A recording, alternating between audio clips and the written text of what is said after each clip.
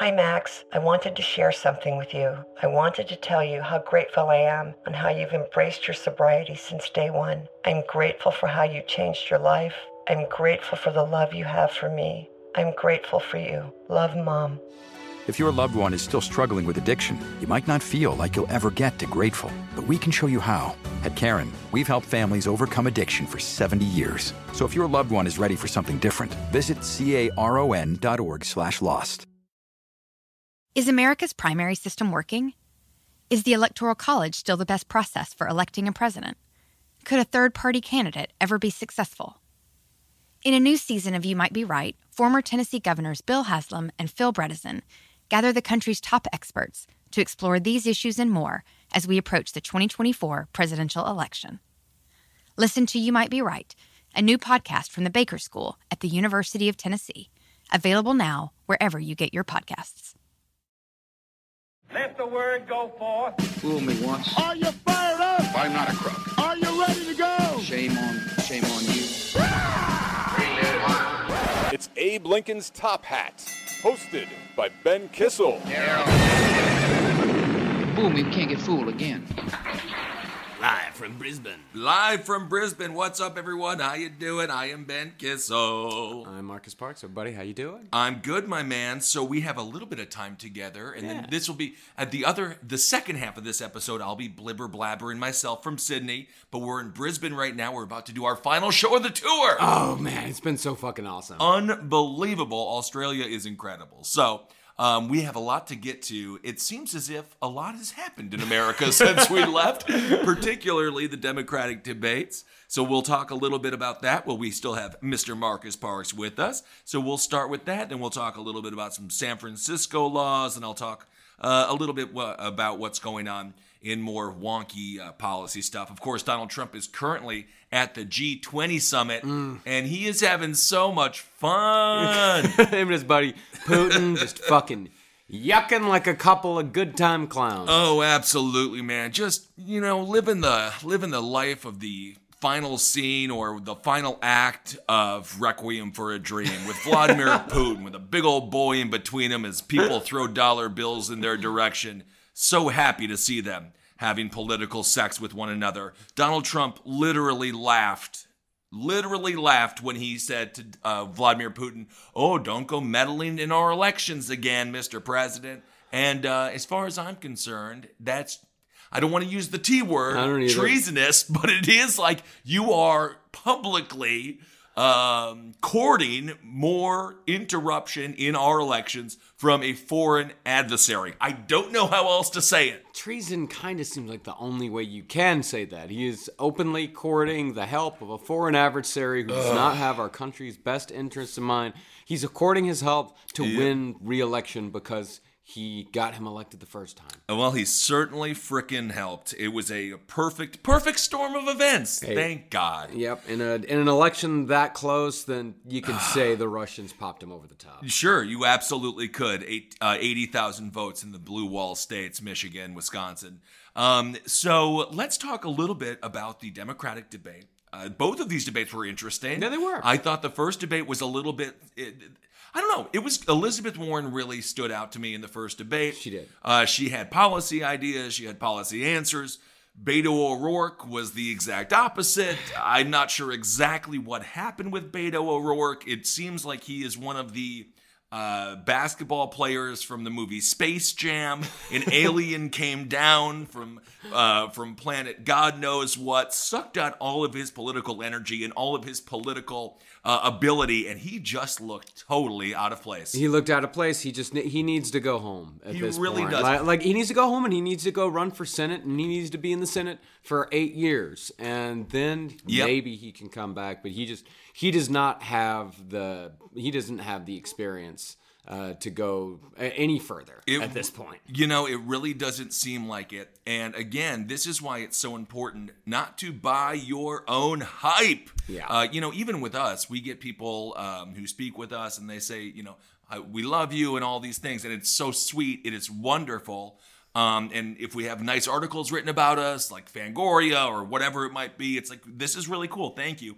But you always have to have a level of like, that this is not that that is really sweet. But if you buy into it too much, then you end up announcing your presidency on the cover of Vanity Fair looking like an urban cowboy.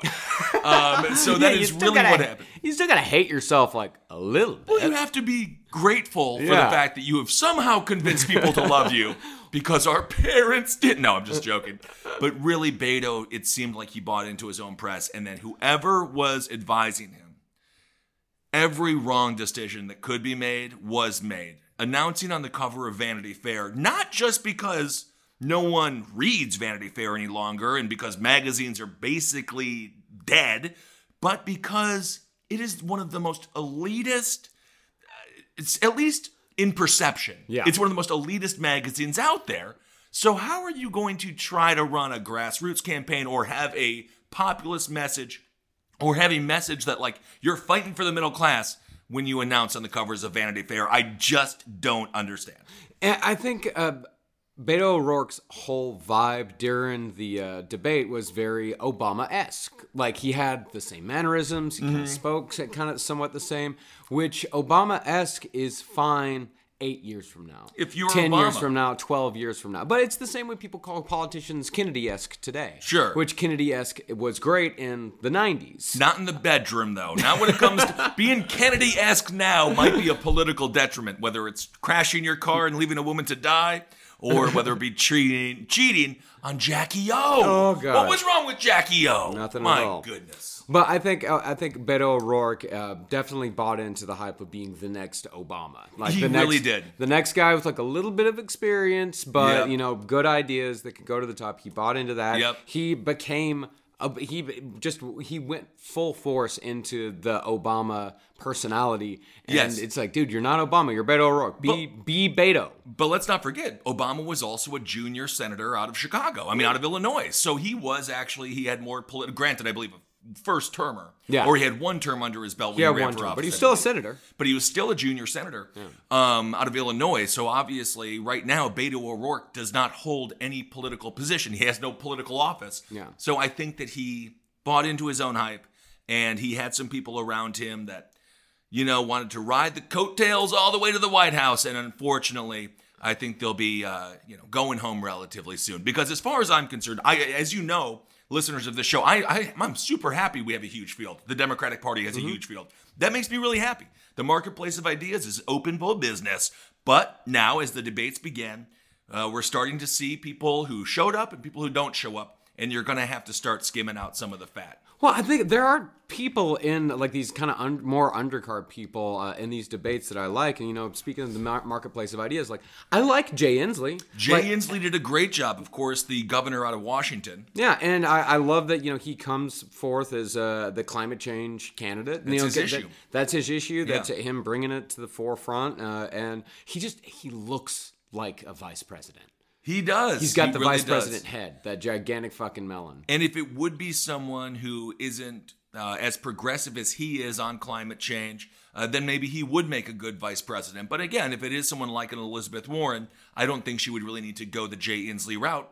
And Washington isn't necessarily a state that the Democrats desperately need to win because I think they have it locked up. Yeah. But then again, that was said in 2016, so I don't know. You never know. Well, I mean, I don't think Jay Inslee is actually going to be on any ticket in any universe. But he's got good vice president vibes. Sure. And the man's just got good vibes all around. Yeah, and he sticks to that message. And if you look at the Washington's economy is actually doing pretty good. Mm-hmm. And he has passed some of the more progressive climate change bills or climate bills that industry seems to be able to work with as well. So he does understand we have to work with industry when it comes to climate change because that's really, at the end of the day, it might be hard to swallow, but that's the only way anything gets done. Yeah. Because this is a capitalist country at the end of the day. So yes, Inslee did a good job. Beto was really the one that stood out as bad. But Elizabeth Warren, I think she came in hyper-focused, continuing to be on message. Elizabeth Warren, watch out for her February 3rd in Iowa of next year, man. She is doing, and obviously not politically whatsoever, but she is doing what Rick Santorum was able to do in 2012 in Iowa. what other politicians who have been able to do in Iowa, going to every single county, reaching out to the people. And don't be surprised if she ends up having a really big Super Tuesday. And then from there on, who knows? A lot of polls are showing her second behind Biden. But let's move on to the second debate here, because it seems as if those polls are really tightening it up on Mr. former Vice President, former Senator Joe Biden. Go home, you old fuck. Oh, go home. Well, all right. Get out of here. So we got, and also in the first debate, Castro did a very good job. Kind of came out of nowhere. He was polling in, always under 4%. So he was able to make a strong showing for himself as well. So these debates are, again, showing the American people what these candidates are actually able to do on the stage. Yeah, and de Blasio trotted out all of his greatest hits. De Blasio, okay. There were a couple of things that he said that I liked. And that's always been the thing about de Blasio, is that he's got some things that he said, and I like his energy sometimes. Sure, whatever. I mean, I love the idea of pre-K. That's wonderful, but don't put them in schools that are full of lead paint. Mm-hmm. That's the problem in New York. NYCHA, the New York City Housing Association,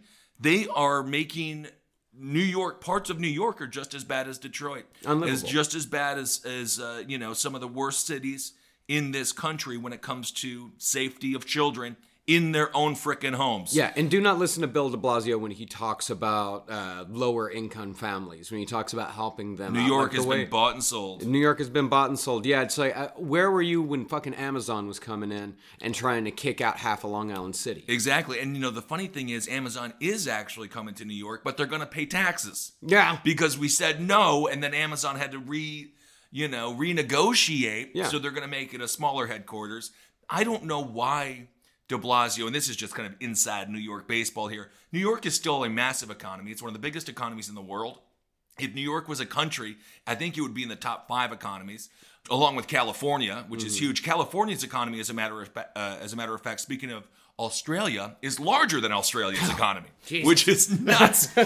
So I don't know why de Blasio was like, thank you so much, Jeff Bezos, for coming to New York. We're so desperate. We're fine. Yeah. It's still New York City. We're doing great. And by the way, de Blasio has been trotting out his son Dante since 2006? Yes. I would say 2010, but. So his wife is African American, and so naturally they have 2 black kids, and his son has an afro, and that was his entire campaign, was go with the fro. And I'm like, I'm not voting based on not even just your hairstyle, but your kid's hairstyle. I don't give a shit. If he was Norwegian and had a huge fro, I'd be like, well, that is interesting. I get it, and I get the message that he's coming with, and I agree with his message. Like, I agree with what he's saying. But watching de Blasio on a campaign stage was like watching de Blasio's election campaign 2.0. Yeah, it was crazy to see. I mean, it's the same old fucking de Blasio. It's just lies. And of course, with de Blasio, there's a rule. He had 2 people that bribed him.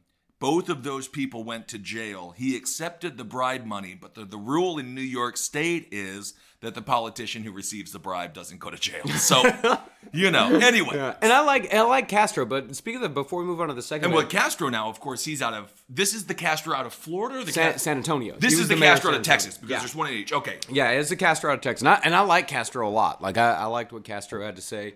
But what did you think about Booker?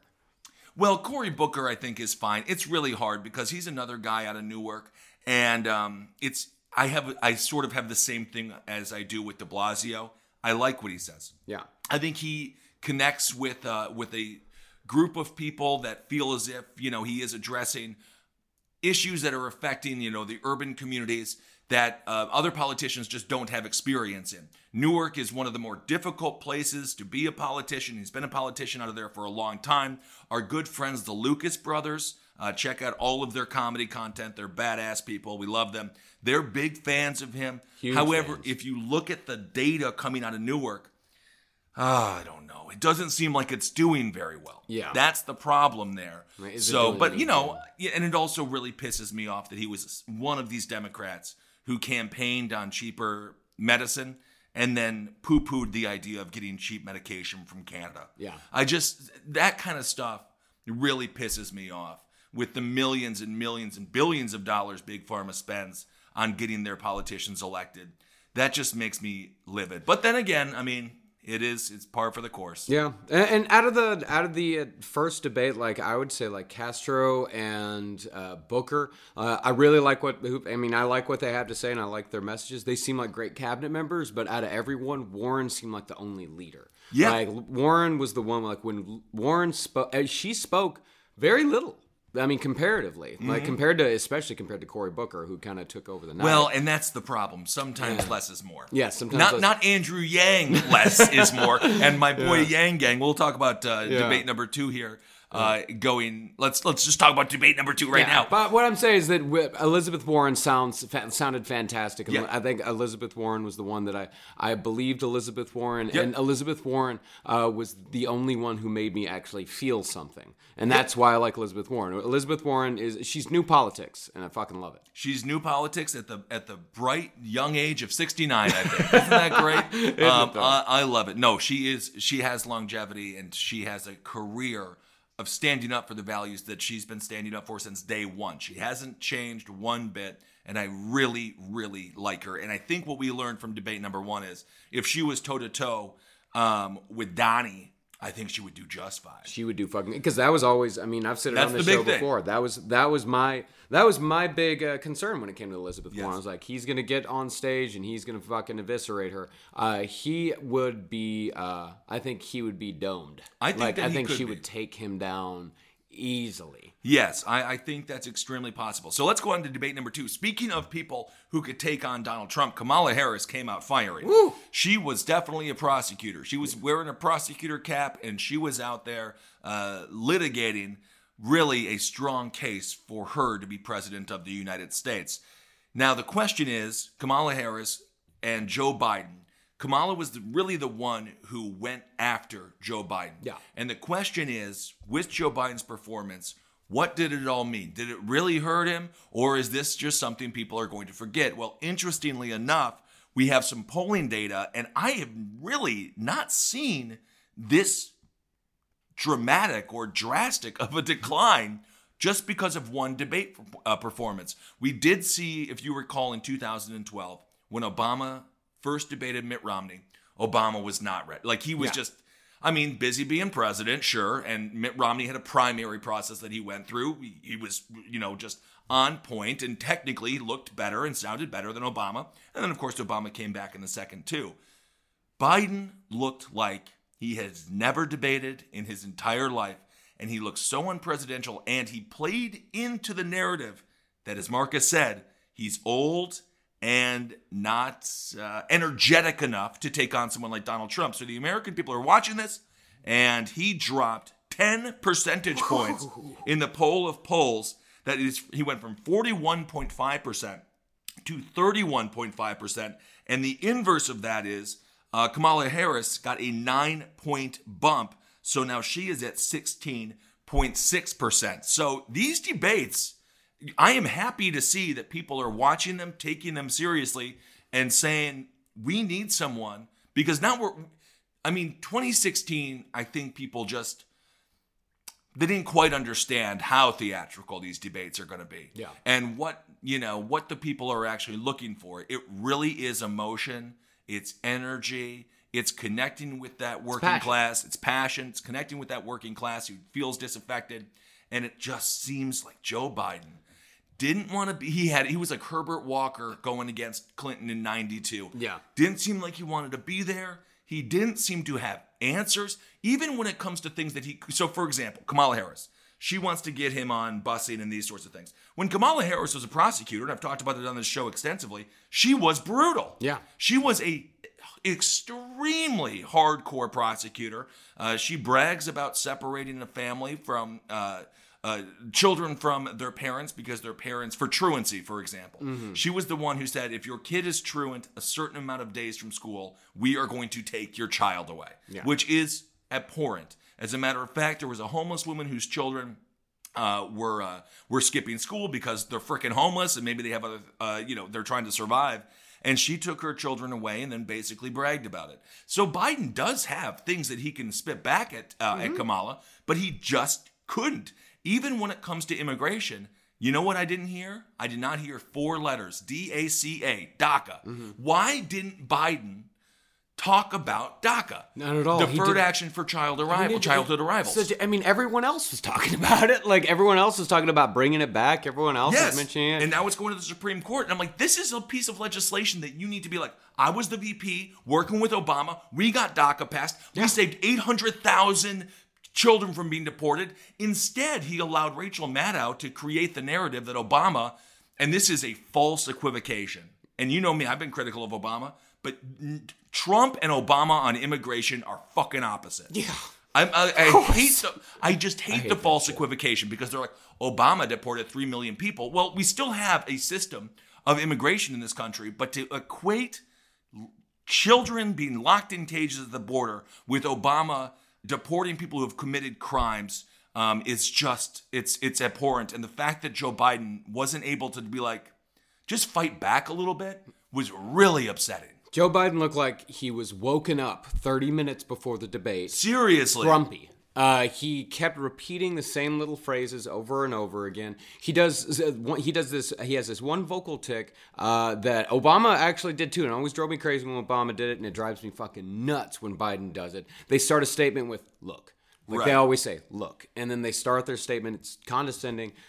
For me, Joe Biden is like someone you had a crush on in high school. Right. And then they call you 8 years later after you're already married. It's too late. It's too late. It's too late. You had your chance. You had your chance back in 2016. That was your chance. That was your window. Right. It's done. You missed the window, bud. Guys, if you're like me, you love smelling nice, but schlepping to a department store to shop for cologne is a real pain in the neck. I know I've gotten into a rut of using the same fragrance I got for Christmas 4 years ago. That's why I'm so excited about today's sponsor, Scentbird. With Scentbird, I've found an easy way to have great taste without breaking the bank. Whether it's Versace, Gucci, or Dolce & Gabbana, Scentbird.com keeps me smelling good month after month after month. Scentbird is a luxury fragrance subscription service that helps you mix up your cologne or perfume routine. Scentbird is a great way to discover new colognes or perfumes without having to buy an entire bottle. They have more than 450 designer brands for you to choose a cologne or perfume from each month. And no matter your style, they have the brands you want. It's the real deal. They carry Gucci, Tom Ford, Kenneth Cole, Burberry, Prada, and more. Not sure what type of scent you're looking for? Scentbird makes it easy to find the perfect fragrance. You can sort colognes and perfumes by brand, occasion, season, style, and more. Check out our user rating and reviews on any fragrance. And once you choose the cologne you want to try, they'll send you a 30-day supply. That's 120 sprays, enough to apply more than 4 times daily for a month.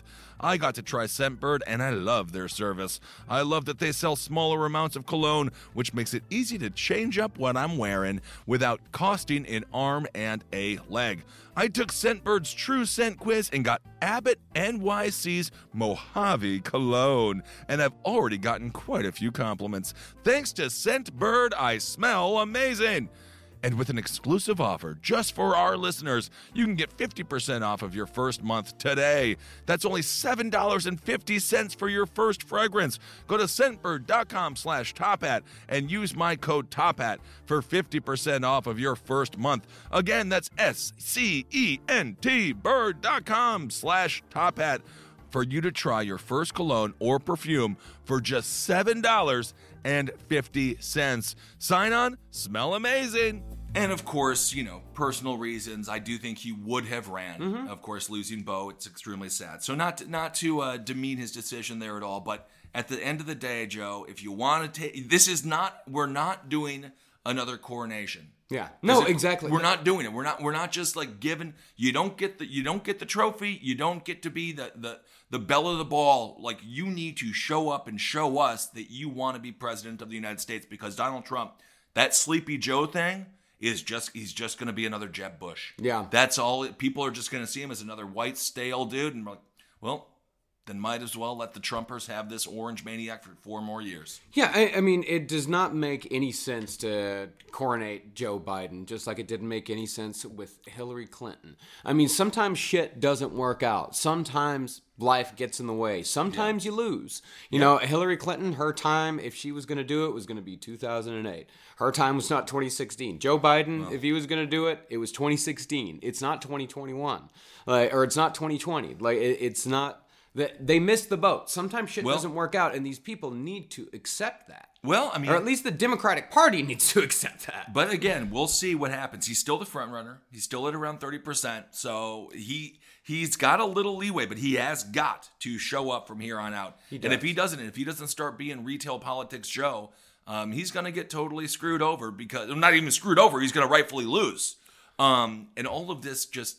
He's doing the corporate fundraising thing. He's doing all of this stuff. And it's just be better as being a politician. If you can't hit the streets, if you can't knock on doors anymore, I'm sorry, buddy. It's not your time. Yeah. And the thing is about Joe Biden is that what the Democrats need is they need someone who will energize young voters to come out to the polls. Because I think everybody is so worried about, how are we going to peel votes away from Trump's base? The answer is you're not. Trump's base is done. They are dug in. They are entrenched. Well, don't be surprised. I mean, as we talked about when it came to the 2018 midterms and when it came to 2016, there were a lot of Obama-Trump districts. Well, that's the thing. And I would not be surprised to see Trump-Warren districts. But those people that voted, like those districts that flipped from Obama over to Trump, they've already flipped back.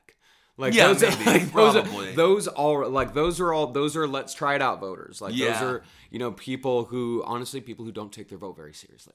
And people who let's just see what happens, let's see what goes on. Those people have already come back. Like those people are a lot of them done with Trump. Very few of those people stayed on the stupid fucking Trump train. Like the people that are in Trump's camp, people that are Trump supporters today are going to be Trump supporters in November 2020. No matter what. If they have not abandoned Trump by now, they will not abandon him. No, they definitely won't. No, I mean, he's got a strong 30-35% for sure, without a doubt. Yeah.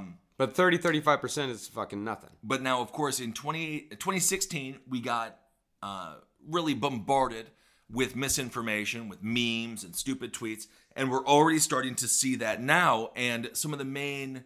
I guess, is aggregator the right word for these people's Twitter accounts? For example, Donald Trump Jr., there was a tweet that went out. Now, this is from a bot that said Kamala Harris. This was during the debates. And this is the tweet from this dude, Ali Alexander. And probably not a real person. Says, Kamala Harris is not an American black. She is half Indian and half Jamaican. I'm so sick of people robbing American blacks like myself of our history. It's disgusting. Now using it for debate time at Dem 2. These are my people, not her people. Freaking disgusting. None of that is true. Donald Trump Jr. retweeted it. And then later, he later deleted the tweet. But that kind of stuff is going to be so rampant once again in this election. That is why just watch the debates and really just get off of social media for this election. Yeah. I don't even know. It's just, it's going to be so, the amount of misinformation is going to be so unbelievably insane. And if you are on social media, but just make sure with social media, think twice as critically about what you're reading than you would, say, from anywhere else. Yeah, they're calling Kamala Dolezal, Rachel Dolezal, all this stuff. It's like, it really is interesting to see the obvious tactics that they're using. Yeah, no, they're trying to sow division already. Like this is that right there is that is Russian propaganda tactics 101. Absolutely, man. I mean, that's the thing with Putin. These dudes, former KGB, man, they know exactly where our fault lines are as a society. It's race. It's always race. It's race. It's economics. It's absolutely. That was their it's political fracking, basically, of our country tearing us apart on purpose. Yeah, and then Donald Trump, of course, joking about it with the people who are doing it. That's really nice. that was their big thing on like Facebook back in 2016. Like they would go. It wasn't because I think one thing that people don't remember is that the Russian troll farms weren't just right-wing trolls. Right. Like they weren't just right-wing bots. Like they took over Black Lives Matter Facebook pages. Like they were playing it from both sides. Absolutely. They were going into the left and they were sowing division and discord as much as they could. They literally set up a protest and a counter-protest outside of Trump Towers. I mean, we should get these guys to produce our live shows. They're very good at getting crowds out. They're very good. But shit like that with Kamala Harris, like that's Russian propaganda 101. Absolutely. That is coming right in and trying to introduce a race issue where none exists. No. A race issue that people do not care about. That it's creating an issue to try to take down a front runner with some damn good ideas. I mean, she does not have a clean past. But, no, she doesn't. I'm not. Except for Mayor Pete. I love Pete Buttigieg. Now, of course, speaking of race, though, and I do think, again, it wasn't that Kamala, she did a great job. But it wasn't as if, oh my God, she said things that there's no way Joe Biden can come back from. He just didn't do it. Yeah. He just didn't show up to fight. Mayor Pete, he has his own issues going on. Obviously, in South Bend, recently there was a police shooting, and he didn't fire the police chief. He's waiting to hear what happened. The officer says he was attacked with a knife. Of course, we've heard this before. Not all the information is out. The procedure is going forward.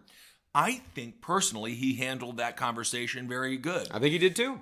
He owned up to it. He owned up to it. He said, yeah, South Bend, we don't have enough black officers. It's a majority black city. And it's a minority I think it's 5% of black officers and it's not a majority black city, but I think it was 5% of the police force was black and 25% of the city is black. 26 and 6%. Yeah. So it's in that wheelhouse there. And he did say, we got to make progress on that. But quite frankly, Mayor Pete, he really did come across as someone, speaking of vice presidents, I would love to see him debate Mike Pence. Oh. I would love it because he is a religious guy. He is a former, he is a military man. And I do think that he would just wipe the floor with Mike Pence. And honestly, for me, as someone who grew up really religious, this religious right movement that allows Donald Trump to be Donald Trump, and they're so corporate and nasty and horrible. There's nothing religious or God-fearing about these monsters.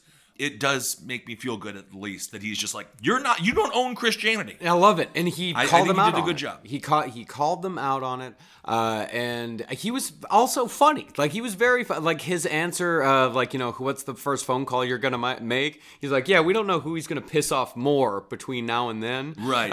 That was such a fucking great joke. It was such great, he came off as, I would say, the most human on that stage. Like, he's the one that came off as the most relatable, the most human. He did. I would, right now, I'm saying my dream ticket after this last debate, Warren Buttigieg. Warren Buttigieg, that's extremely possible. That would be, I think, a fantastic ticket. Yeah. And to see Buttigieg go, I didn't even think about him going up against Pence. That's so great. Good. That's like I'm going to dream about that. Absolutely. Kamala also, maybe Kamala Buttigieg or something. I don't think that Mayor Pete would be ready for the top of a ticket yet. No. He's a little too young. He's 37. He's our age. Yeah, exactly. I mean, he can legally be president, though. Yeah, that is true. But I do think he showed up. Someone who didn't show up that I was really hoping to show up, someone who I've interviewed before on this show, Andrew Yang.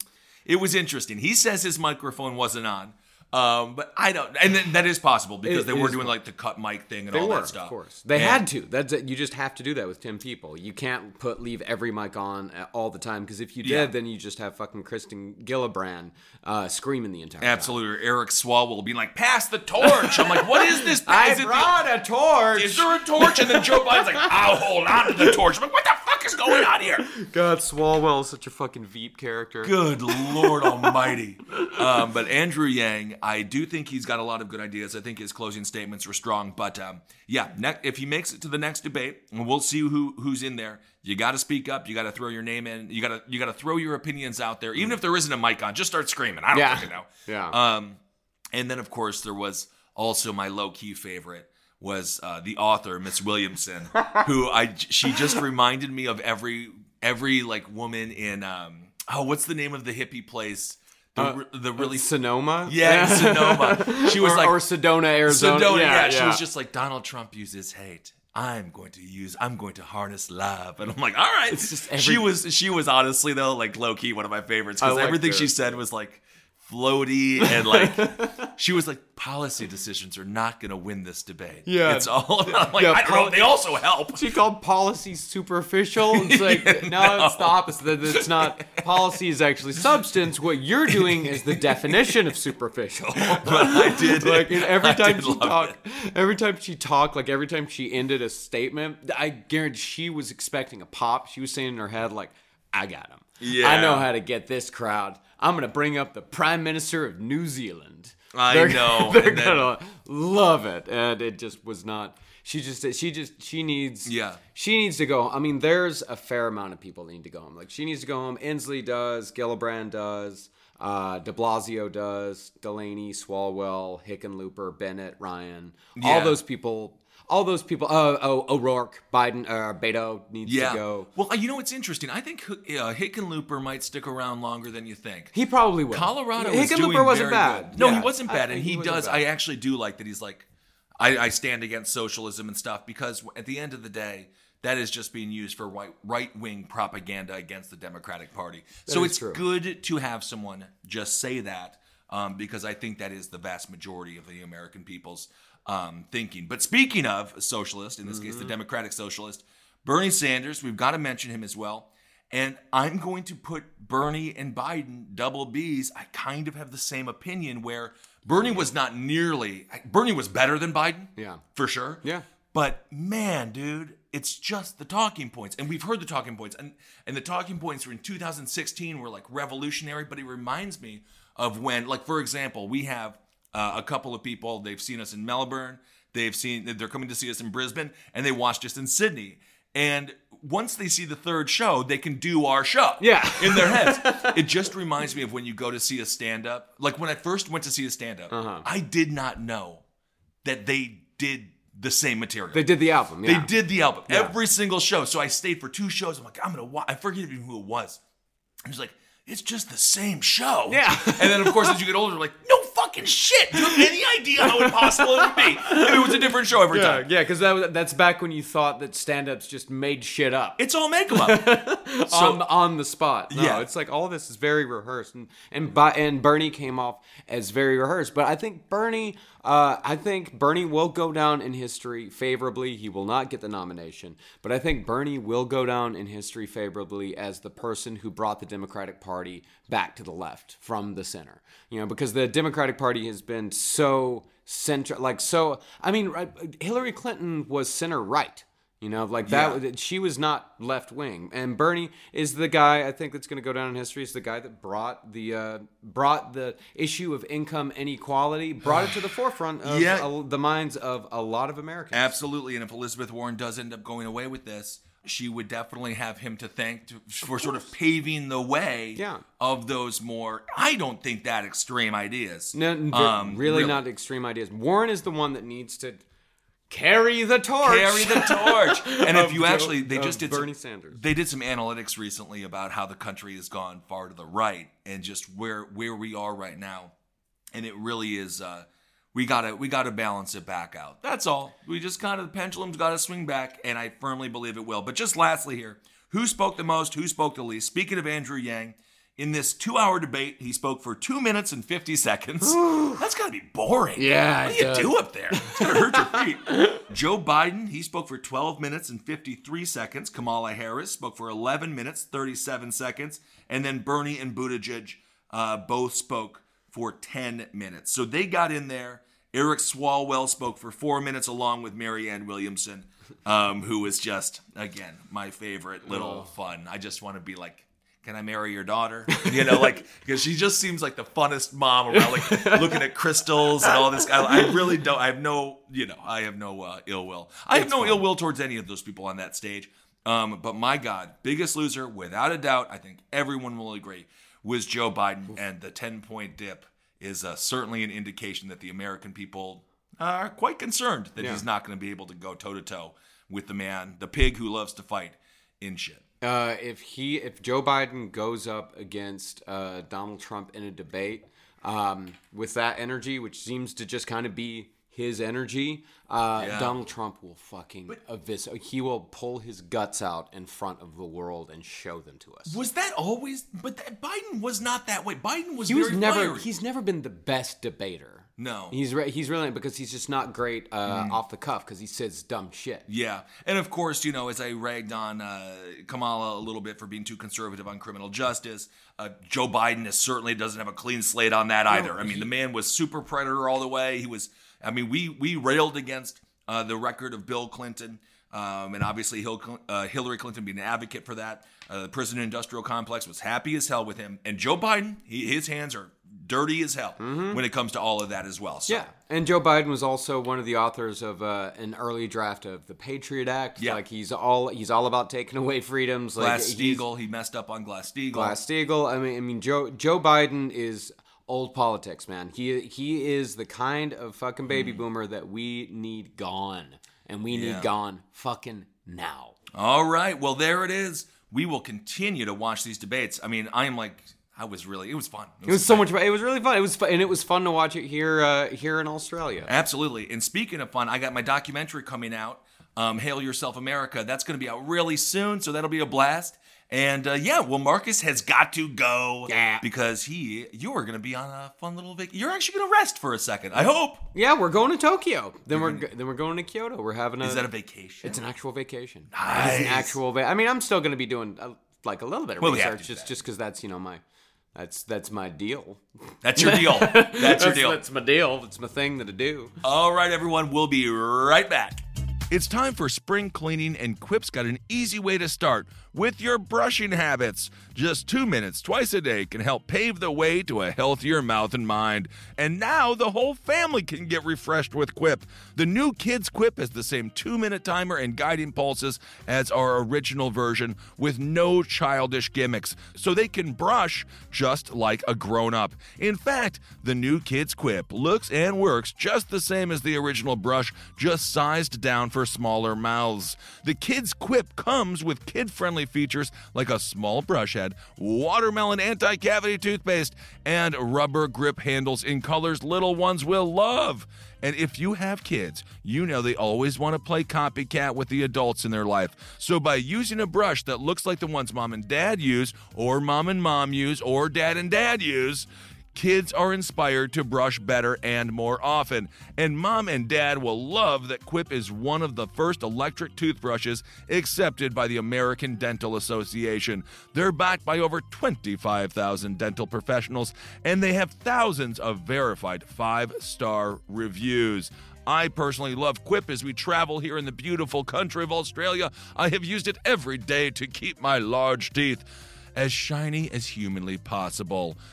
That's why I love Quip and why over 1 million happy, healthy mouths do too. Quip starts at just $25, and if you go to getquip.com/tophat right now, you can get your first refill pack for free.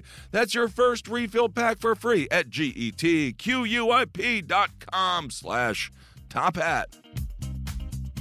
I bet you hate commuting just as much as I do, which is why I'm so excited about today's sponsor. Instead of sitting in traffic, searching for parking, or smelling your seatmate's sandwich on the bus, imagine riding the streets, wind in your hair, on your own boosted electric vehicle. Boosted's vehicle-grade electric skateboards and scooters are the modern solution to your transportation woes. With a 22-mile range and max speeds of 24 miles per hour, Boosted is perfect for both running to the store and traveling across town. Designed to provide a luxurious experience, it's no wonder that Boosted was one of Time Magazine's best inventions of 2018. With 5 options to pick from, including their new scooter, the Boosted Rev, there's a personal electric vehicle that's tailor-made for you. Starting at $61 a month with financing, there's no better time to change how you move than now. Right now, Boosted is offering our listeners $75 off the first purchase of their electric vehicle when you use code TOPHAT at checkout.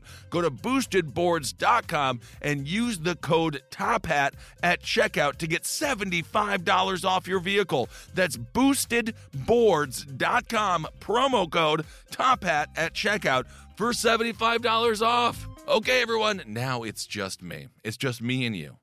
Because Marcus Parks is in beautiful Japan. He is in Tokyo and he is in Kyoto, and I really hope he is enjoying his vacation. So just a couple of stories that I wanted to talk about that went under the radar, and I think they should have gotten just a bit more exposure. So here we go.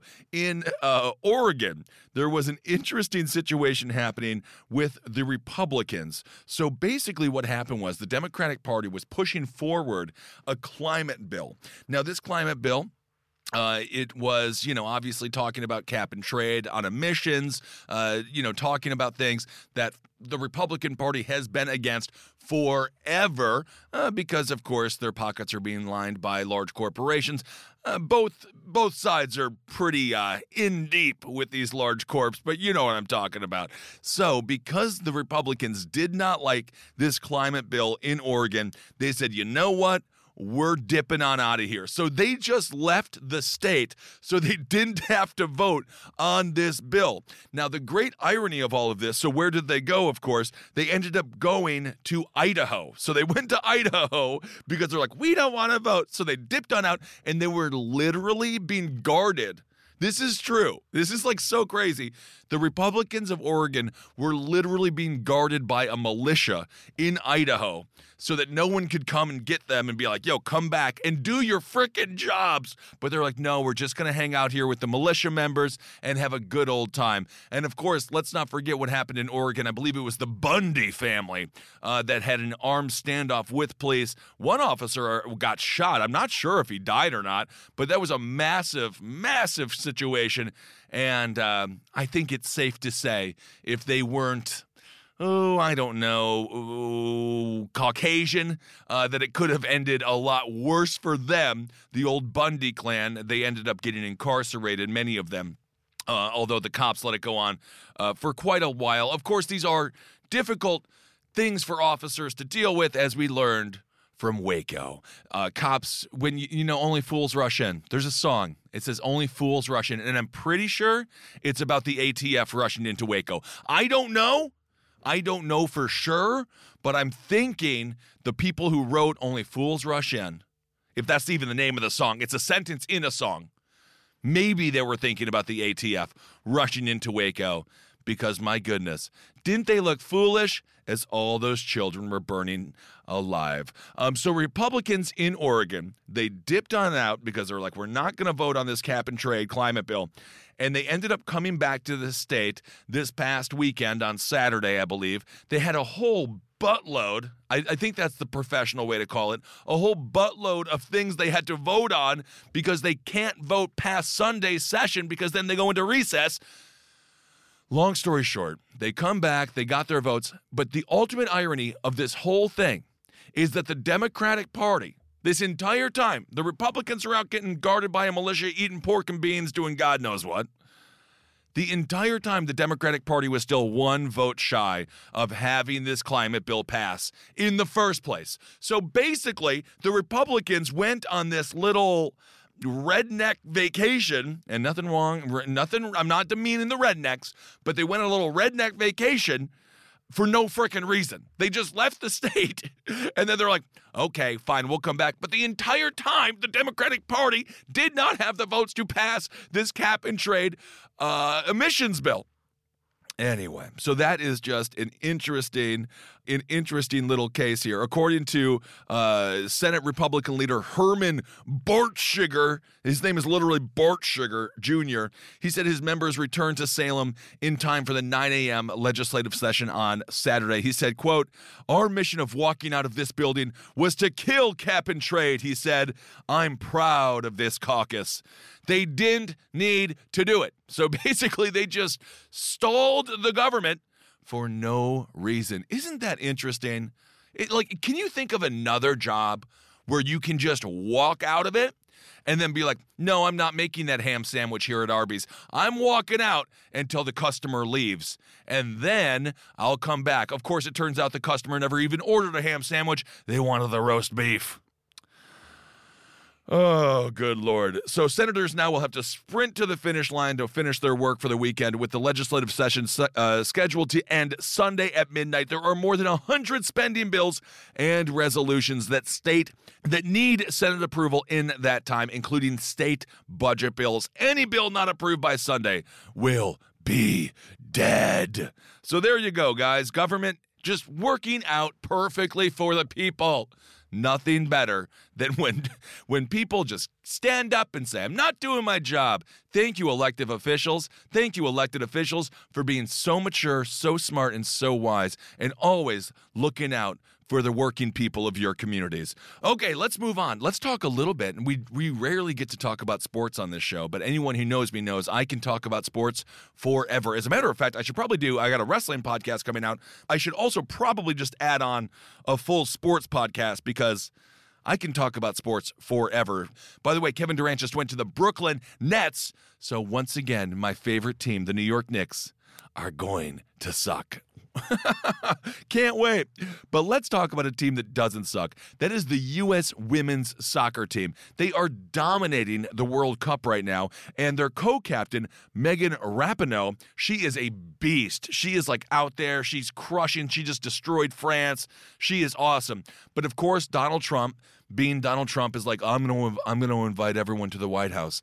And Megan's like, yo, bro, we don't really feel like going to get molested in the Lincoln bedroom today, so I think we're gonna not go to the White House under the leadership, quote unquote, leadership of Donald Trump. So because of that, Representative Alexandria Ocasio-Cortez was like, all right, ladies, come and hang out with me. And let's be honest, I think all of us, even if you disagree with her politics, I think hanging out with Alexandria Ocasio-Cortez would just be more fun, because at least she's like young, not a geriatric, and she doesn't just eat fast food. Not to diss on fast food. I'm a big fast food fan. That is why I am having some bad health issues.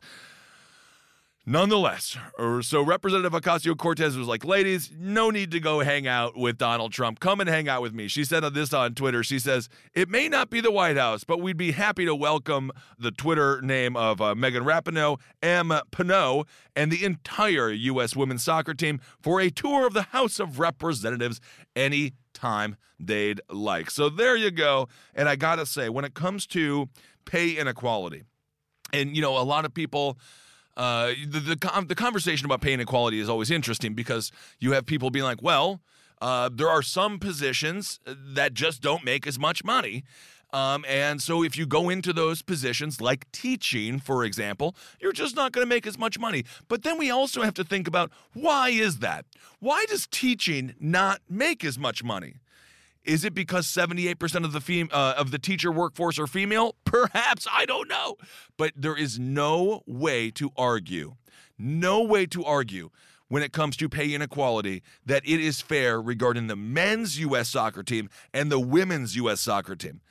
The men's U.S. soccer team make head and shoulders more than the women's U.S. soccer team. And let's be honest, who is watching them? They suck. They can't even get into the World Cup. It's pathetic. I hate watching America lose on a global stage, specifically when it comes to sports. We're supposed to be the best at sports, damn it. And the women's soccer team, when you watch them play, they do a thing called kicking fucking ass. Therefore, I believe that has to be completely flipped. It should be based on how do you win? Can you win? If you win, you get the money. If you win, you get the gold. That's how it should work. So when we talk about pay inequality, it is a real phenomenon, systemic in the sense that that female-led or female-majority jobs simply do not get paid as much. So then you have that argument that's like, well, they went into nursing, they went into teaching, and then obviously these are two sort of more stereotypical female positions. I'm just using them as examples. But why is nursing or teaching, why is that paid less? Why? Is it because, again, perhaps it tends to cater to more of to females more. So when it comes to the U.S. women's soccer team, they deserve all the money the boys are making because, quite frankly, the men don't win and they suck. So that's all. If you're winning, You should get the cash. So Rapinoe is going to be hanging out, perhaps with Alexandria Ocasio-Cortez. Is it the most pressing issue in Washington, D.C.? No, it's not. But these sort of symbolic gestures, I think, are healthy for a nation to get people engaged in politics. Go down to Washington and, the kids that are going to be watching the female soccer team, when they can see them in Washington talking with politicians, perhaps it can spark something in the minds of a child to say, you know what, I want to get involved too. So I think it's a good thing overall. And just lastly, this story is freaking crazy. San Francisco. I don't know. I mean, everyone, man, I want to love San Francisco so bad. The history of San Francisco is so brilliant. It's vibrant. It's, the beat movement, the great music, the fun drugs, the sex and rock and roll. Oh, I don't know what's going on with San Francisco. They have just banned e-cigarettes. And Marcus, obviously, if he was still here, he's the one who turned me on to this story. And I was like, what, dude? They banned e-cigarettes. He's like, I'm just paraphrasing now, Marcus, because again, he's in Tokyo and Kyoto having a wonderful time, I hope. He was like, Marcus was telling me he would still be smoking almost 2 packs of cigarettes a day. Our boy, Marcus Parks, coughing up a lung.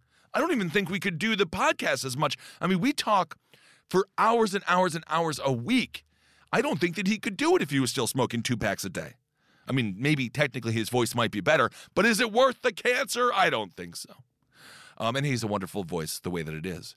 So he said without e-cigarettes, he would still be smoking, and God knows, I think we all know, the risk of cancer exponentially raises the more that you smoke cigarettes. I'm not breaking any news there. So officials voted on Tuesday to ban selling vapes and made it illegal for retailers to deliver to addresses in San Francisco. Now, of course, the point here is they say that they're targeting the youth. Well, I have a little, I don't know, I'm not a genius, but I've always thought that kids are going to find a way to do something that's a little bit rebellious. It seems to be in human DNA to challenge authority and to push your longevity of life.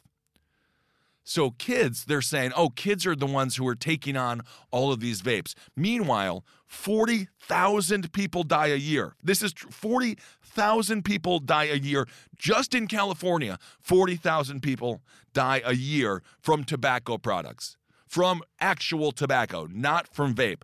So the fact that they have banned this under the guise of protecting our children is complete and utter nonsense. And all it's going to do is drive kids to smoking real cigarettes. You know what, San Francisco? And I don't want to be pedantic here, but clean up the shit on your streets. I mean, seriously, if you really care about the kids, why don't you take all of that money that you've given to Silicon Valley and invest it in your education? Why don't you take all of that cash that is just floating above the skies, not trickling down whatsoever, that these corporations that have ruined your city have made?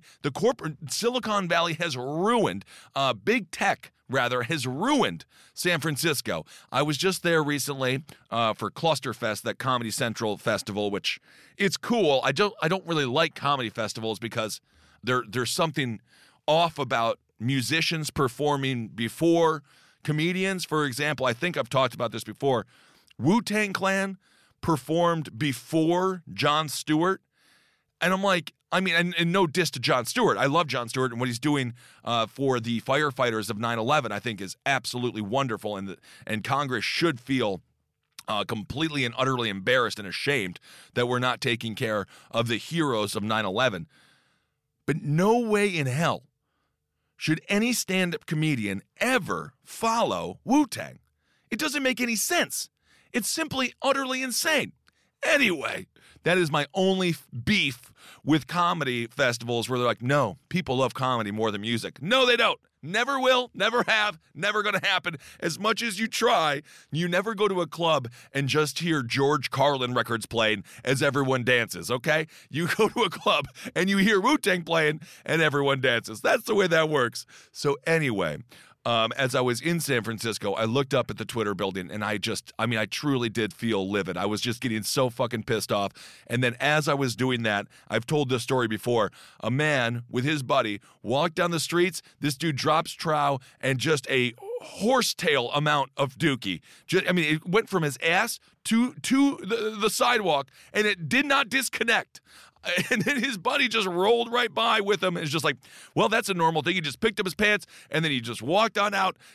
Obviously, there was not a sanitation wipe. So he's just walking around the streets of San Francisco with some nasty ass mud ass. San Francisco has bigger issues, is what I'm trying to say, than banning e-cigarettes. It is not a good idea. It's horrible legislation, and San Francisco continues to price out their middle class. So you have, if you want to talk about income inequality in this country, look no further than San Francisco. It is horrible. It's homeless people and multi-millionaires with nothing in the middle. And I tell you this, the erosion of the middle class is going to be the ultimate demise of our republic if we're not careful. The erosion of the middle class is going to kill America if we are not careful. That is the whole point of the middle class. It's all about upward mobility. That's the whole message. That's the whole sale of America, is that you can come here, you can make it here, you can come here with a bag on your back full of 2 pairs of socks, a pair of underwear, and a t-shirt, and in 10, 15, 20 years, you can own your own company, and you can become a successful person, and you can be a successful person. That's the whole sell, is upward mobility. And with the erosion of the middle class and the income gap, as it increases and increases and increases on a daily, weekly, monthly, yearly basis, we are seeing the ramifications of the erosion of the middle class on a day-to-day basis all over the country. And, of course, automation has a lot to do with that, and just the stagnation of paychecks. There's so much that it has to do with. But I got to tell you, San Francisco, my God, guys, get it together. And please, just stop with this crazy legislation that is going nowhere. All it does is hurt industry, and it's going to help big tobacco. All San Francisco just did was help tobacco. So it's totally counterintuitive and completely wrong, in my personal opinion. So anyway, those were just a couple of stories that I wanted to talk about. And, of course, we still got the G20 going on, and we talked about that on the top of the show.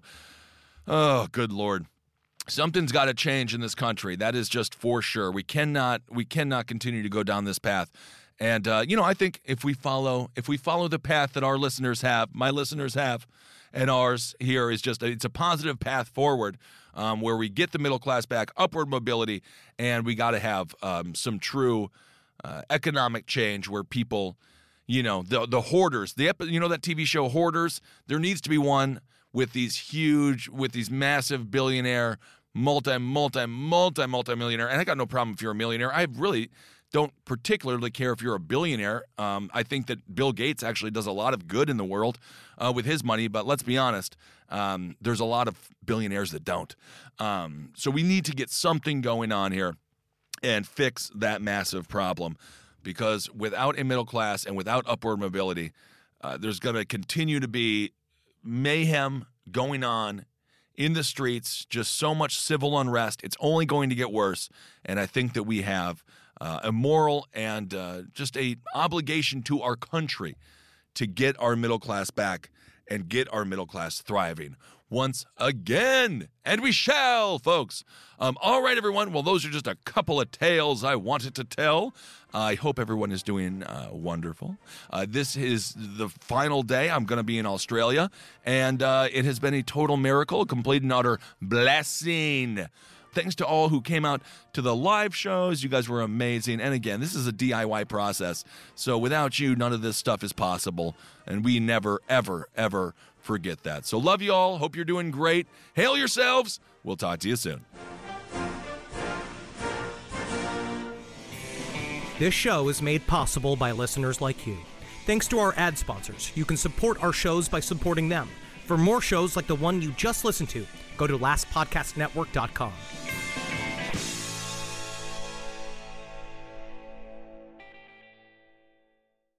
You might be right. It's simple, but something you almost never hear in politics today, with each side more concerned about scoring political points than solving problems. I'm Bill Haslam, a Republican. And I'm Phil Bredesen, a Democrat. We're former Tennessee governors, and we invite you to listen to our podcast, You Might Be Right. Join us and guests like Al Gore, Paul Ryan, Judy Woodruff, as we take on important issues facing our country. Listen and subscribe to You Might Be Right, a new podcast from the Baker School at the University of Tennessee. Hi, Max. I wanted to share something with you. I wanted to tell you how grateful I am and how you've embraced your sobriety since day one. I'm grateful for how you changed your life. I'm grateful for the love you have for me. I'm grateful for you. Love, Mom. If your loved one is still struggling with addiction, you might not feel like you'll ever get to grateful, but we can show you how. At Caron, we've helped families overcome addiction for 70 years. So if your loved one is ready for something different, visit caron.org/lost.